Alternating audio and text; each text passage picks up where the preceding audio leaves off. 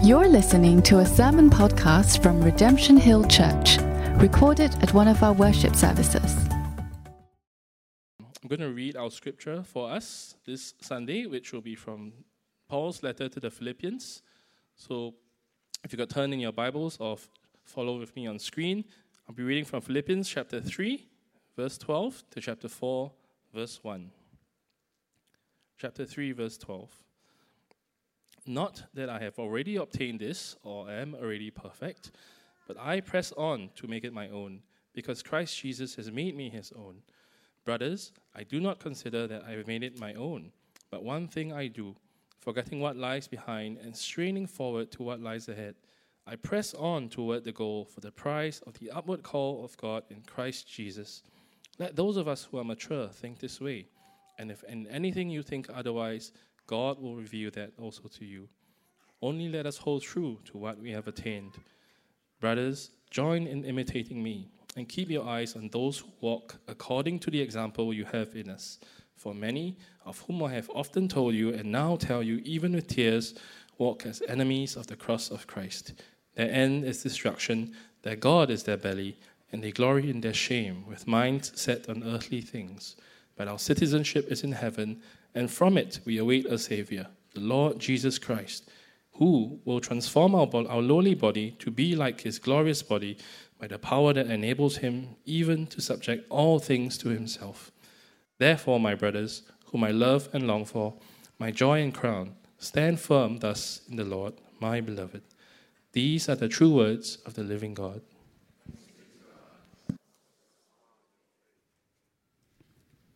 Thank you, Isaac. Good morning, everyone. My name is Chien. I'm one of the elders here at RHC. And as I begin, would you just so join me as I kick us off in prayer?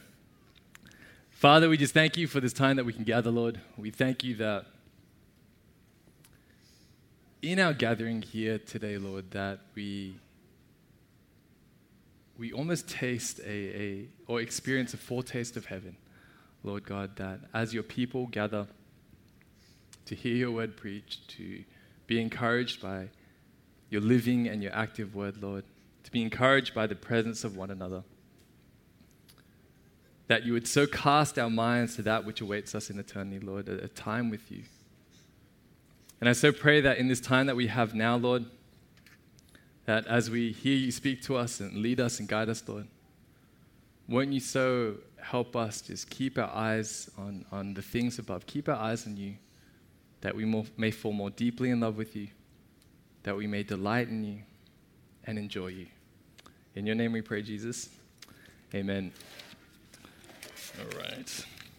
Happy Chinese New Year, everyone. Now let me begin by asking you, for those of us that engaged in the festivities, how was it for you? How has the last few days been for you? Is it something that you have enjoyed? Hands up. All right, good. Or is it something that you've endured? Guys, you can be honest. We're in a safe space here. It's something you've endured. All right, good. All right, now the reason why I ask this is Chinese New Year, it's known for many things. It is known for the lo heis, the ong baos, the copious amounts of food, nowadays, a 1,000 drone dragon. It's known for fireworks. It's known for new clothes. But amidst all these traditions and these activities, what is most regarded and what is most revered are what? It's visitations and it's a reunion dinner. A time where families come together, often from afar, to enjoy one another's company. And yet it's this experience, it's the visitations and it's a reunion dinner that can often be the most polarizing in people's experience. For some, it is the time where it is the highlight of the season, something that we can enjoy as we revel and just soak up being in the presence of one another. But for others, it can be one of the most dreadful times of the calendar year. Why? Because it can remind us of a sense of loss. It can remind us of what we lack.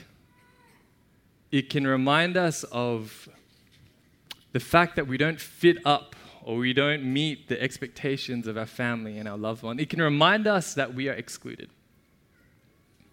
Now, I don't know where you sit on this scale of experiencing Chinese New Year, but I put it to us that the reason why our coming together is often so polarizing is because it speaks to this common human condition.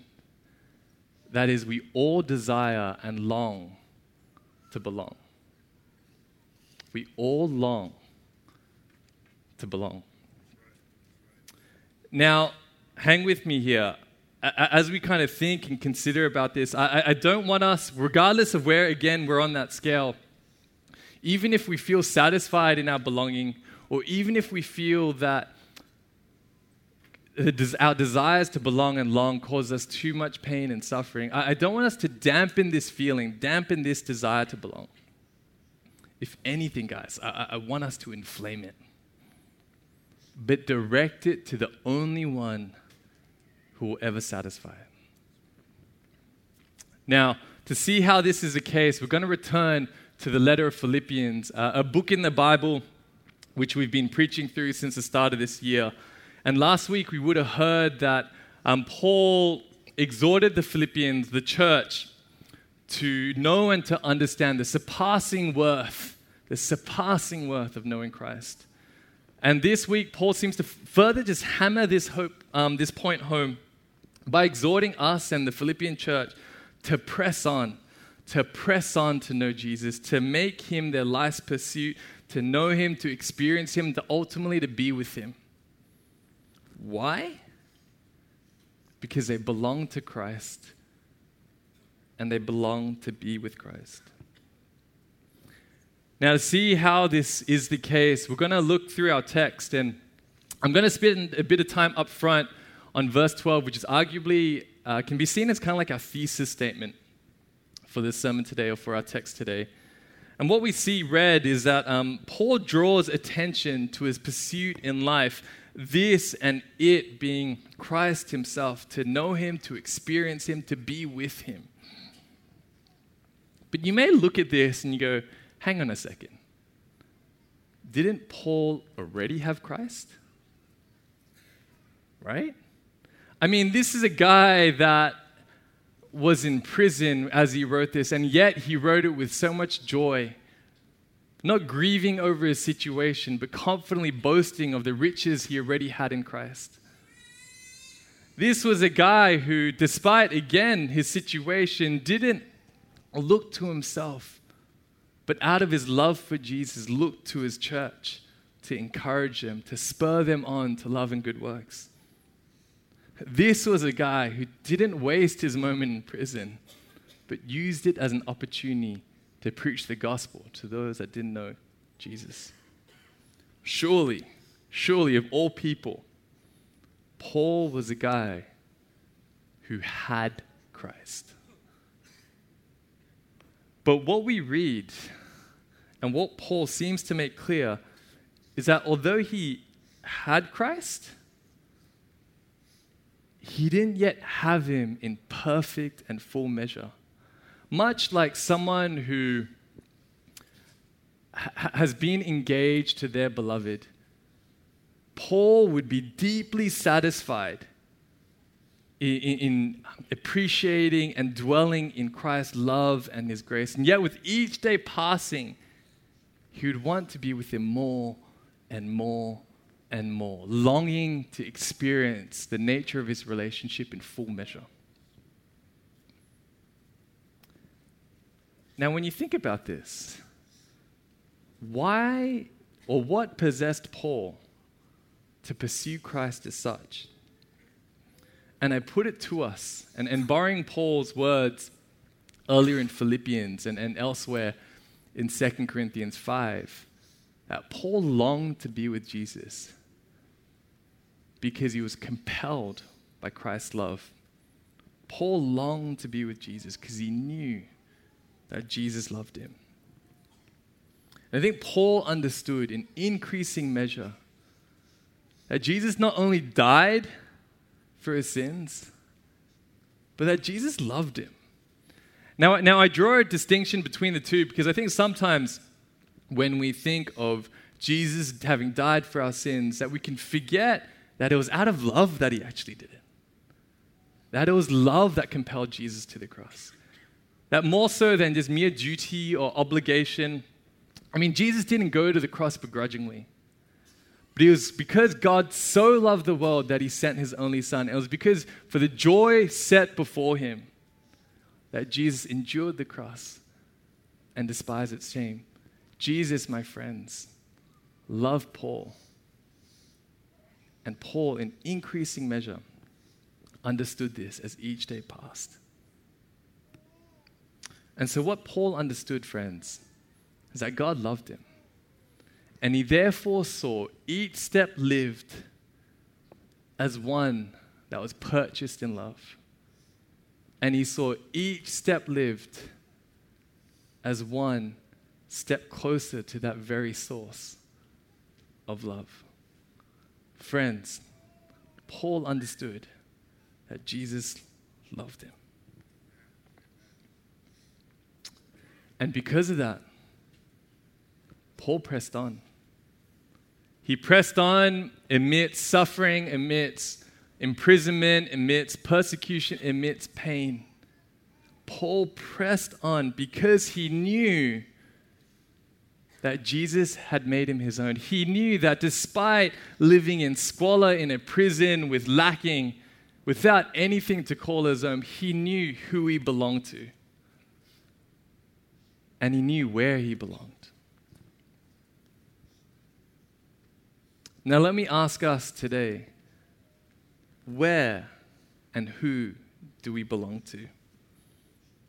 And how does that therefore affect how we live our lives today?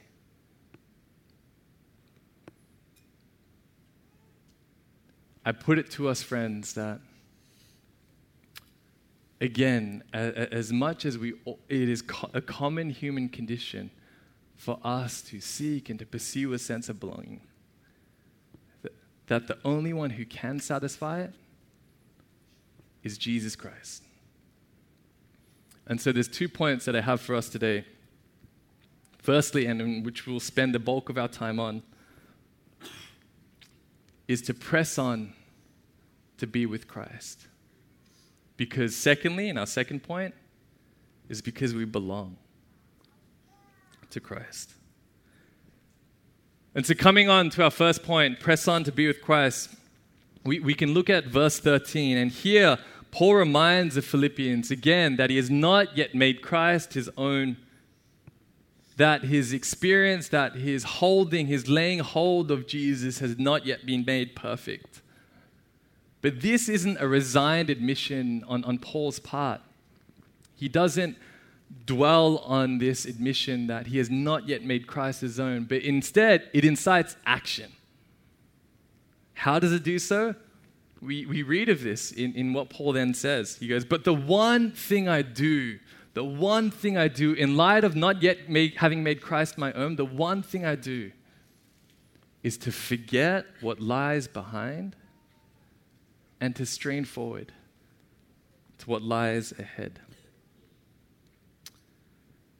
Now, what Paul is essentially getting at here is to not keep our knowledge of Christ to yesterday,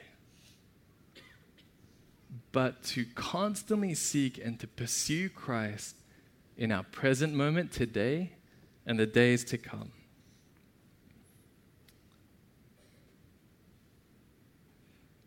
But of all things, we've got to ask ourselves, why this point? Of all things Paul could have encouraged his people to do, could have encouraged the Philippian church and us today in how to pursue Christ, why was it this point to forget what lies behind and to strain forward to what lies ahead? Why was it this point that Paul said, this is the one thing I do, akin to his life's principle? Now, if you kind of consider Paul's previous life, I mean, this guy, again, he was keenly aware of God's grace. We would have heard last week, if you were here, but you can read in your Bibles, in chapter 3, verse 6, we get a portrait or a snapshot into Paul's previous life. And what it says is that he zealously persecuted the church. And in fact, that word persecute is the same as press on. And so what Paul did was he pressed on against Christ. He made it his life's pursuit to run away from Christ or to go against Christ. That was his life's pursuit. And yet, as God would have it, what happened to Paul? On the road to Damascus, on the road to persecute the church even further, Paul, or then Saul, would encounter the risen Jesus. Amidst a blinding light, and Jesus himself calling out to him, saying, Saul, Saul, or Paul, Paul, why are you persecuting me? But friends, Paul didn't then there stand condemned as if a prisoner on death row. No, that moment, that encounter would represent the beginning of Paul being welcomed into the family of God. No longer foe, but friend. And so Paul, despite this radical conversion, despite this crazy encounter with Jesus, despite the abundant grace extended, Paul would not be satisfied with that which he experienced in Christ. He'd want more of him, and more of him, and more of him. Paul, in light of this, pressed on. Now, for those of us that are Christian today, we've got to ask ourselves, what does it look like to forget what lies behind and to strain forward to what lies ahead? You know, I often hear people say, and I've often said this, that, you know, like 10, 15 years ago, man, I was on fire for Jesus. I was on fire, right? But then, but we kind of look at those days a bit like we think to ourselves, actually, but you know what? That was just youthful zeal, right? Those are days past, today's now. That was just youthful zeal. I was a bit rambunctious and I was a bit crazy back then. I could go all out for Jesus then, but today, it's a different story. But when you think about it, this doesn't actually quite square up with Paul's principles, forgetting what lies behind and straining forward to what lies ahead. And so I've had to ask myself this. At what point did I stop loving Jesus as I did at first? At what point did we stop loving Jesus as we did at first? And how, therefore, have we kept Jesus on the cross of yesterday as opposed to worshiping the risen Christ who is alive and with us today? Friends, Christianity is not mere principles. It is not a set of rules. We do not worship someone who is dead, but we worship someone who is alive, someone who is with us, someone who we can go to, someone who we can seek, someone who is intimately acquainted with the most minute and boring details of our life. Friends, Jesus is a person. He is not a philosophy, and we can go to him as such. And so we have to ask ourselves, do we see Christ as a person? Do we see him as someone we can pray to? Someone whose words is actively speaking to us in our life today? Someone who leads us and directs us in all that we do, in our work, our relationships, our family, however we think even about ourselves. Do we worship Jesus, or do we think of Jesus as a person in whom we can enjoy, in whom we can love and be loved by? Or do we see Jesus as just a philosophy? The Bible, just words on a page, a list of do's and don'ts that are moral standards but are disconnected from our reality? Or do we see God as an inanimate object, someone that is stagnant and stationary and unable to engage with our everyday lives and dealings? Do we see Christ as a person or a philosophy? Now, to take this one step further, Paul, in verse 14, then asks us, do we see Christ himself as our prize and as our reward? If that all that awaits us when all is said and done in heaven, if all that awaits us in heaven is him, no chocolate fountains, that's one of my things, endless chocolate fountains, no gold-plated streets, no crystal glass, no potentially even loved ones. If all that awaits us in heaven is just Jesus Christ, would we be wholly and completely satisfied with just him? Now, I know as radical of a statement as this may be, and as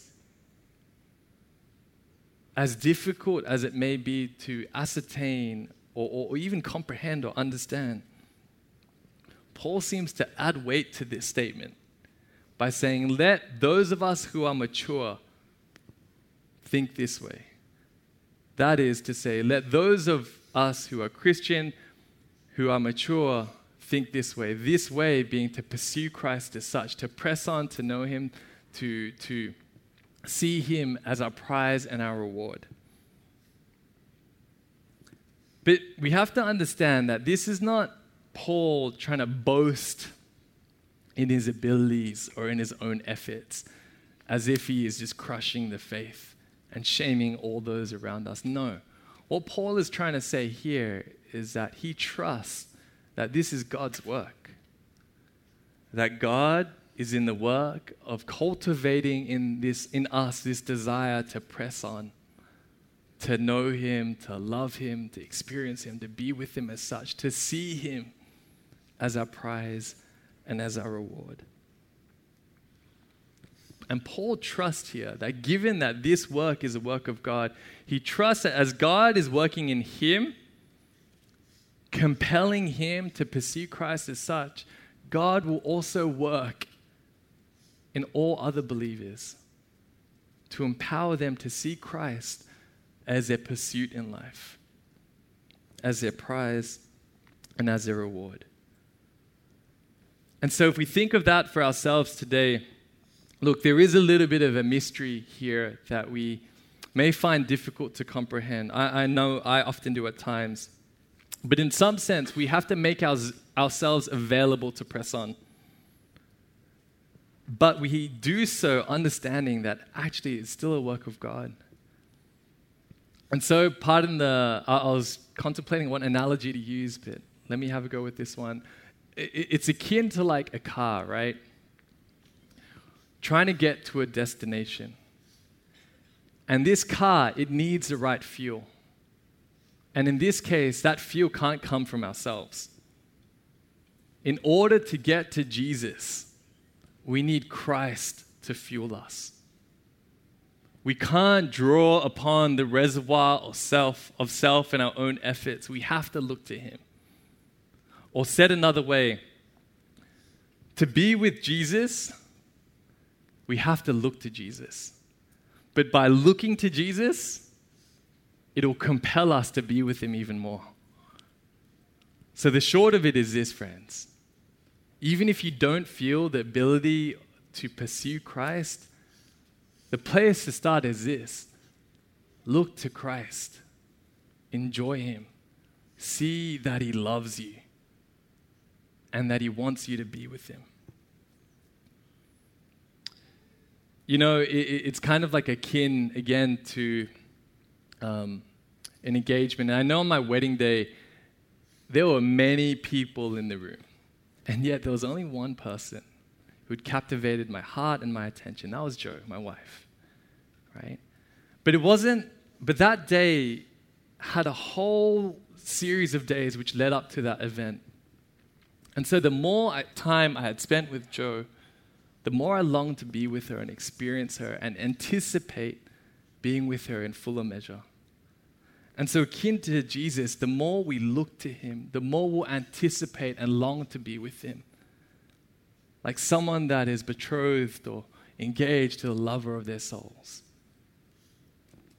And so we got to ask ourselves, how are we anticipating Christ in our lives today?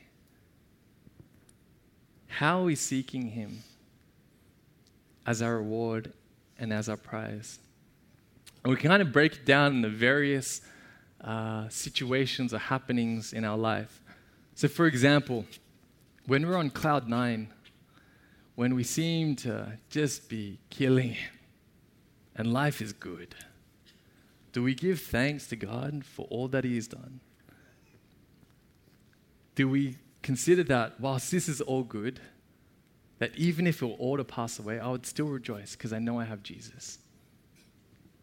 Or when we're in our suffering or we're amidst suffering and pain, do we take comfort by looking and turning to Jesus and trusting that he is well acquainted with our grief and our pain, and therefore a present help in our time of need? Or when we're tempted to sin or to put God in second or third place, do we look to Christ and ask him to show us that he's better? To help us see the surpassing worth of knowing him, and to know, despite all the riches in the world that we may have, Christ all the more is our joy and our delight. Or that when we do sin, do we still nonetheless turn to him, trusting in his love and his grace, trusting that he died for our sins so that we may no longer be slaves, but children of God and the Father Most High? Do we trust in his love? And do we anticipate his coming today? And so let's ask ourselves, friends, how can we anticipate? How can we look to Christ today? Because, friends, he is with us. And so let's look to him. And one way, Paul encourages the Philippians to look to Christ is by imitating others. And so here, Paul calls the Philippians to imitate him as he imitates Christ, to imitate him and others as they pursue Christ. Now, I understand in our modern day, there could be a sense of cynicism as we think of imitation, because I'm sure we're all keenly aware of many who, despite their reputation and their influence, have turned out to be not Christ-like examples at all. But as much as we should not disregard their wrongdoing or the heinous evil of their actions, we should also be careful not to disregard the fact that God has given us the church and one another as examples to point each other to Jesus Christ. And we just have to know, friends, that these examples, these people, they're not perfect. And they'll never will be, at least on this side of eternity. But perfection isn't what is being exemplified. What is being exemplified is the pursuit of the one who is perfect. And so, friends, Paul is asking the Philippians and us today to imitate those who pursue the one who is perfect, to imitate those who pursue Jesus. You know, for myself, I had the joyous privilege of being able to just imitate someone as such just two weeks ago. And he's in this room. I'm not going to name him. I know he'll kill me afterwards. But I was so encouraged by this brother. And what basically happened was we met at a food court, and he was just asking me, as he does, he's like, hey, bro, like, you know, what do you think of discipleship? How do you disciple? And I'm like, oh, wow, okay, like this is like, it's this good conversation, right? And it just so happened, like, you know, we're in a tight hawker space, and there's like two people next to us, and the lady starts like listening in on our conversation. I'm facing the lady, and I can kind of hear that she's kind of like looking and just checking when to interrupt. And eventually she just does, right? And she just goes, hey guys, I wasn't too sure if I should interrupt, but I was so encouraged by your conversation. So encouraged. And so what my friend does, he begins to get to know her. And he hears that while she's Christian, the colleague opposite her, so the one sitting next to me, isn't. And then what this friend does then, he doesn't hold back. He just starts sharing the gospel with her, right? And I'm just like, oh, wow, dude, that's just like fire, right? And me normally being like typically shy and awkward when it comes to evangelizing to strangers, I just like sometimes cringe a little bit. I just suddenly become emboldened. I imitate him as he imitates Christ. And I just start sharing the gospel with this lady too. And we end up speaking, 5-10 minutes or whatever. And the colleague afterwards is saying, thank you. And for me, it was just such a crazy moment. It was such a joyous moment for me because I had an I had an image of almost like Christ himself, someone just sitting alongside me. And I could imitate him as he imitated Christ. And friends, look around you. Look around you. There are many and numerous examples here in this church, people who imitate and pursue Christ as such. I mean, for myself, I can even recall even more examples. Again, I know another person in this room who organizes Christianity Explored classes. I think on a Thursday, if I'm not mistaken. Is he here? I don't think he is it Thursday? Thursday lunchtimes? Yes, Thursday lunchtime, Studio 7. You can go speak to him. I can name him. He's JD. He's sitting over there. He organizes Christianity Explored classes during what would otherwise be his work lunch hour. And he does this so he can reach out to people in the marketplace. And so, friends, if you have people that are interested in wanting to know more about Jesus and are within the marketplace and are free over a Thursday lunch at 12:30, speak to JD afterwards. And there's other examples. People I know who have been serving at Gladiola's Place, which is a residential refuge for teenage girls. And they've been serving here for years, despite their busy schedule. And what they do essentially is they help coordinate food, but also just study the Bible with girls that have never heard about Jesus. Or another example, and again, I was a beneficiary of this yesterday, was a family who just invited us to their place for Chinese New Year, knowing that we didn't have any family here, providing us, in some sense, a home away from home. And friends, there are just countless examples here in this church of people who, in their pursuit of Christ, are imitating him. And people, therefore, we can then look to. And so we can ask ourselves, and know actually, that we actually each have a part to play. We have a part in imitating those who pursue Christ. And we also have a part to play by being a Christ-like example for others to imitate. Now, I know for each of us, it may seem overwhelming, but look, we've got to understand this, that in our God-given capacity, we can each represent just an aspect of Jesus. Not the totality, but just an aspect. But when you collectively put all these aspects together, what you see is a collective body of Christ, the church. And so, friends, despite how you might think of yourself, know this: for those that put their faith in Jesus, we each have a part to play. Yes, to imitate others who pursue Christ, but also to be an example for others to imitate. And so we can ask ourselves, who can we imitate as they pursue Christ? And how can we be a Christ-like example for others to imitate? Now, as many as there are in whose footsteps we should follow, Paul sovereignly reminds us that there are many whose footsteps we should not. Why? Because they are enemies of the cross of Christ, and their end is destruction. Now, who are these many? It's a bit hard to tell. They could be Judaizers or people who essentially sought to attain spiritual perfection by adhering to the law. And so glorying or obtaining their righteousness from the food that they ate, making their God their belly, and their circumcision, glorying in their shame. Or they could be Gnostics or antinomianists who actually had no regard for law, didn't care for God, or didn't care to honor God with their bodies. And so what they did was they just ate whatever they wanted and slept with whoever they pleased.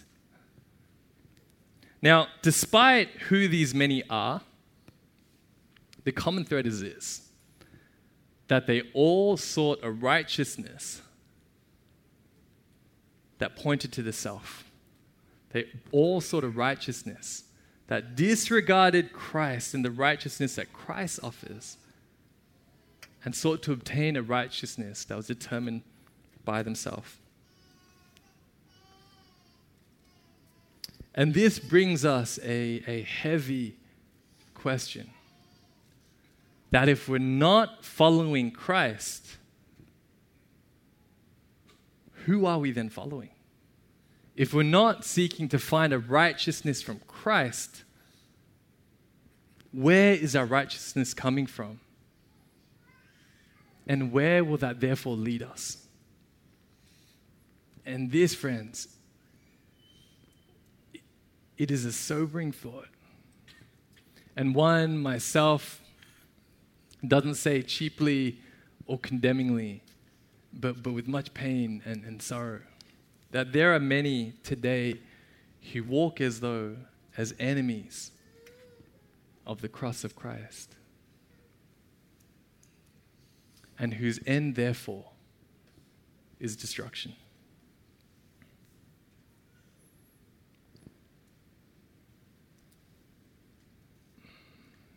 And if this is you, if you are not yet following Jesus, if you have not yet put your faith and your trust in him, the good news is, friends, this doesn't have to be. Do not take your being here today as mere coincidence, but take your being here as an invitation, as if from Christ himself, to put your faith in him, to trust him, to know that he is good, to know that he loves you, and he wants you to be with him. Friends, do not hesitate. Do not delay. Put your faith and trust in him. Acknowledge that as much good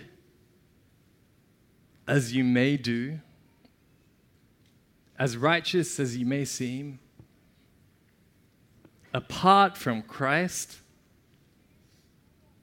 the end is destruction. Or acknowledge, however, that as much bad as you may have once done, by turning to Jesus, by putting your faith and trust in him, to know that he died for your sins, what awaits is not death. What awaits is not destruction. What awaits is eternity with him. Friends, there are only two paths. This text makes clear. There's only two paths. We can press on to know Jesus, to subjugate or to give him our desires, to let him determine and lead and guide us in how we think about our careers, our wealth, our health, our sexuality. Or we can press on into the world to be led by what the world thinks is best or what we think is best. Be it how we think about our careers, our wealth, our sexuality. There's only two paths.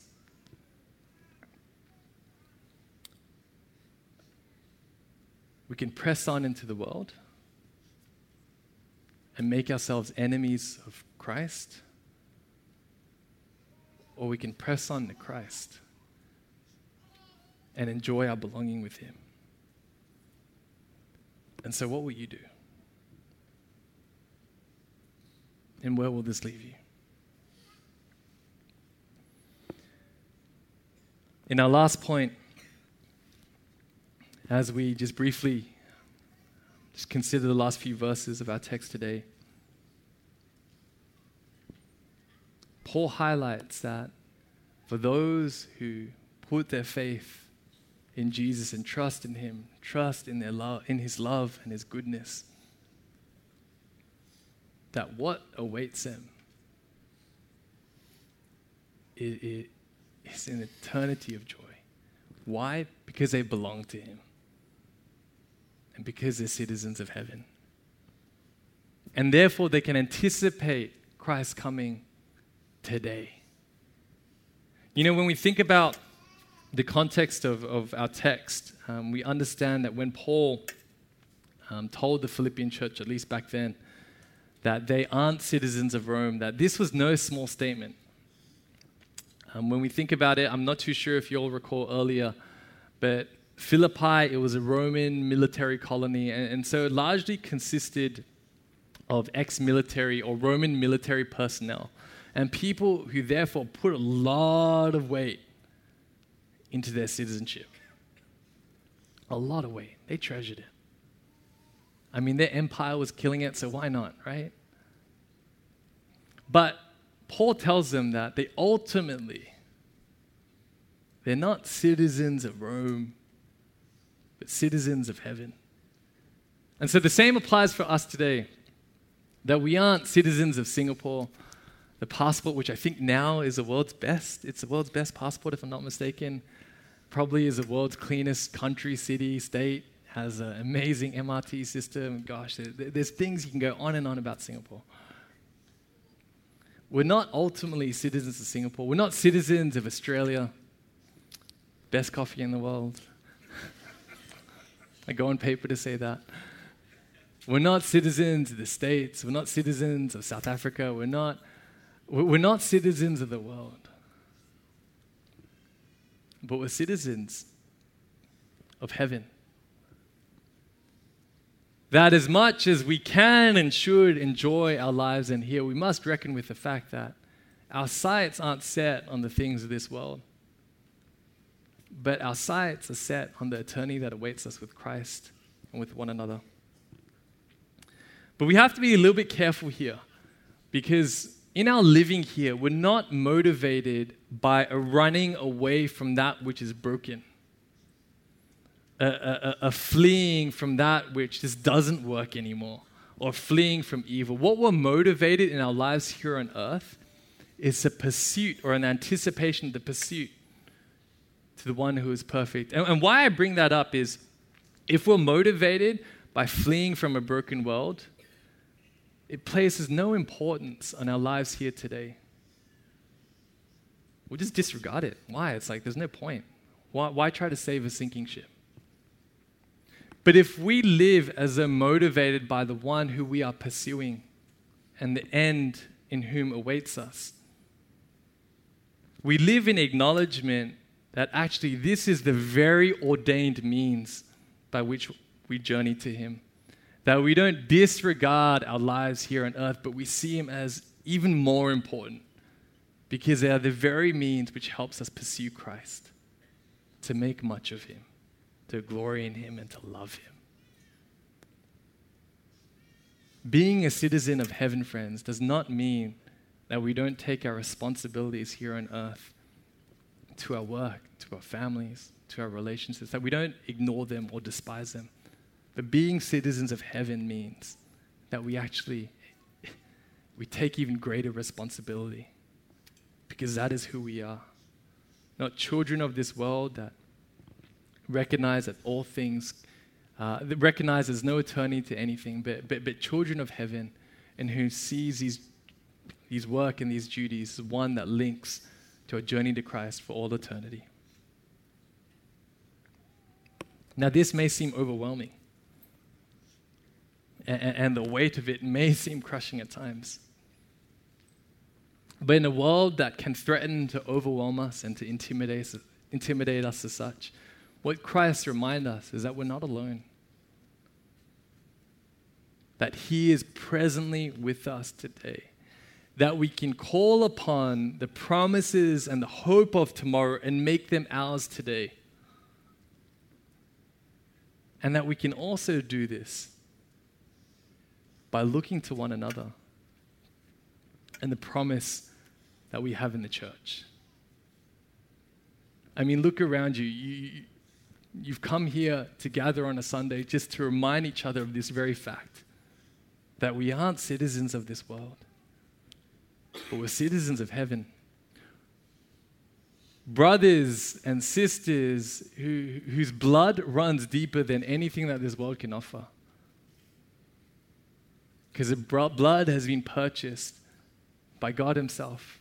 And so in our veins runs the eternity of Christ's blood, connecting us and uniting us with him. And so therefore we can rejoice in our gathering. We can use these times as to encourage one another of the importance that we have in Jesus, that this very gathering, our time here in worship, is but a foretaste of what is to come, but nonetheless an important foretaste. And so we don't therefore neglect gathering on Sundays. We don't therefore neglect getting to know one another and sharing what God is doing in each other's lives. But we see its importance and we value it and we treasure it. And it's something to enjoy, something that is good. And so, friends, as challenging as the world may be, we can come here and enjoy one another's company and spur one another on to love in the good works, knowing that we're not alone. And our last point, we can also remind ourselves that as much as we can anticipate our belonging to Christ, there will come a day when Christ returns and he brings us all into glory. Now what this looks like, it's hard to comprehend. But our text tells us two things. Firstly, when Christ returns, actually, look, let me take a sidebar for a moment. Sometimes when we think of the gospel, we often think of just like Jesus' death and resurrection. But the gospel also means that Christ is returning and he's coming back for his people. And this is good news on two fronts. Firstly, again, that he transforms our lowly bodies to be like his. Now, what does this look like exactly? I don't know. Is it like a full set of hair? Is it white teeth? Is it like no more love handles? It very well could be. But I put it to us that there's a good chance that it's so much more. That it's so much more than this. That we'll be transformed into a body to be like his, that no longer is subject to the pangs of sin and death, but is perfectly enveloped in the love of Christ. Free to enjoy creation, perfectly free to enjoy one another, and perfectly free to enjoy God himself. And the last thing that happens when Christ returns is that he'll subject all things to himself. And this will be the beginning of the new day for those that follow him, or the end of the days for those that do not. My friends, in closing, all things one day will come to an end. But what happens thereafter depends on who we belong to.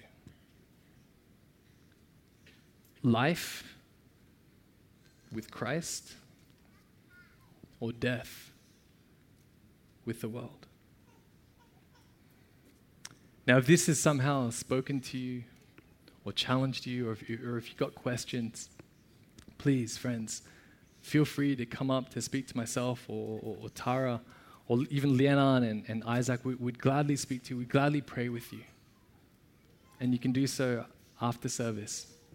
If you're not comfortable coming up, go speak to the person who brought you here. Share whatever spoke to you or challenged you or convicted you or troubled you, even the sermon. But don't leave this room without some level of response. Speak to someone. And if you came alone and you don't feel like you want to speak to someone, that's okay. But speak to God. Call out to him and just say, God, can you just show me who you are? Can you just show me who you are and who you say to be? I don't quite get what Chien said or spoke about. I just want to hear from you. So please show me. Now, I started this sermon talking about Chinese New Year and how it's a time where our longing to belong is often triggered and it's often left wanting. But know this, for those of us that press on to Christ, what awaits us is a feast in heaven, a reunion feast, one in which is with the family of Christ. Brothers and sisters here in this room, across the entire world, across ages, we'll sit down with one another, where all our longings to belong will be fully and completely satisfied. No longer subject to sin, but again, perfectly enveloped in the love of Jesus, the one and the true love.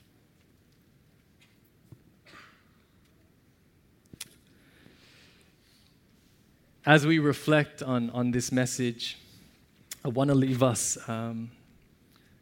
with a poem written by the 17th century priest and poet, and his name is George Herbert. And he wrote this poem, and basically what this poem describes, it's a scene between an invited but unsure guest, invited to dine with Jesus. Now let me read to us this poem. Love bade me welcome, yet my soul drew back, guilty of dust and sin.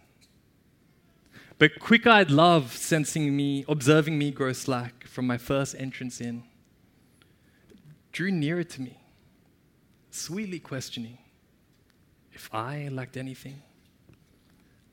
A guess, I answered, worthy to be here? Love said, you shall be he. I, the unkind, the ungrateful, my dear, I cannot look at thee. Love took my hand and smiling did reply, who made the eyes but I? Truth, Lord, but I have marred them. Let my shame go where it doth deserve. And know you not, says love, who bore the blame? My dear, then, I will serve. You must sit down, says love, and taste my meat. So I did sit and eat. Let me pray for us. Father, we thank you that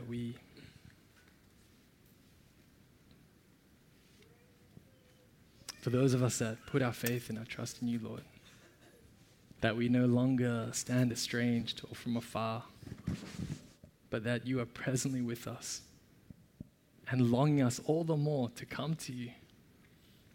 How this works exactly, Lord, we can't and often fully comprehend. But Lord, I so pray that you'd help us to enjoy and treasure your love with increasing measure, again, as each day passes, knowing that every day of our lives lived are ones that have been purchased in love, and every day of our lives lived as one step closer to you, Jesus. And so I pray for my brothers and sisters, Lord. Help us see the bounty and the riches that we have in Jesus Christ, and help us enjoy him and pursue him and to treasure him in all that we do. And for my friends who have not yet put their faith in Jesus, Lord, God, Whether it be through my broken words or whether it be through other means, Lord, won't you show them the extent, the magnitude of your love and your grace? And won't you help them see that indeed you are good? That you are good. We thank you for this time that we have, Jesus. In your name we pray. Amen. You've been listening to a sermon podcast from Redemption Hill Church. You can find more of our sermons online at www.rhc.org.sg.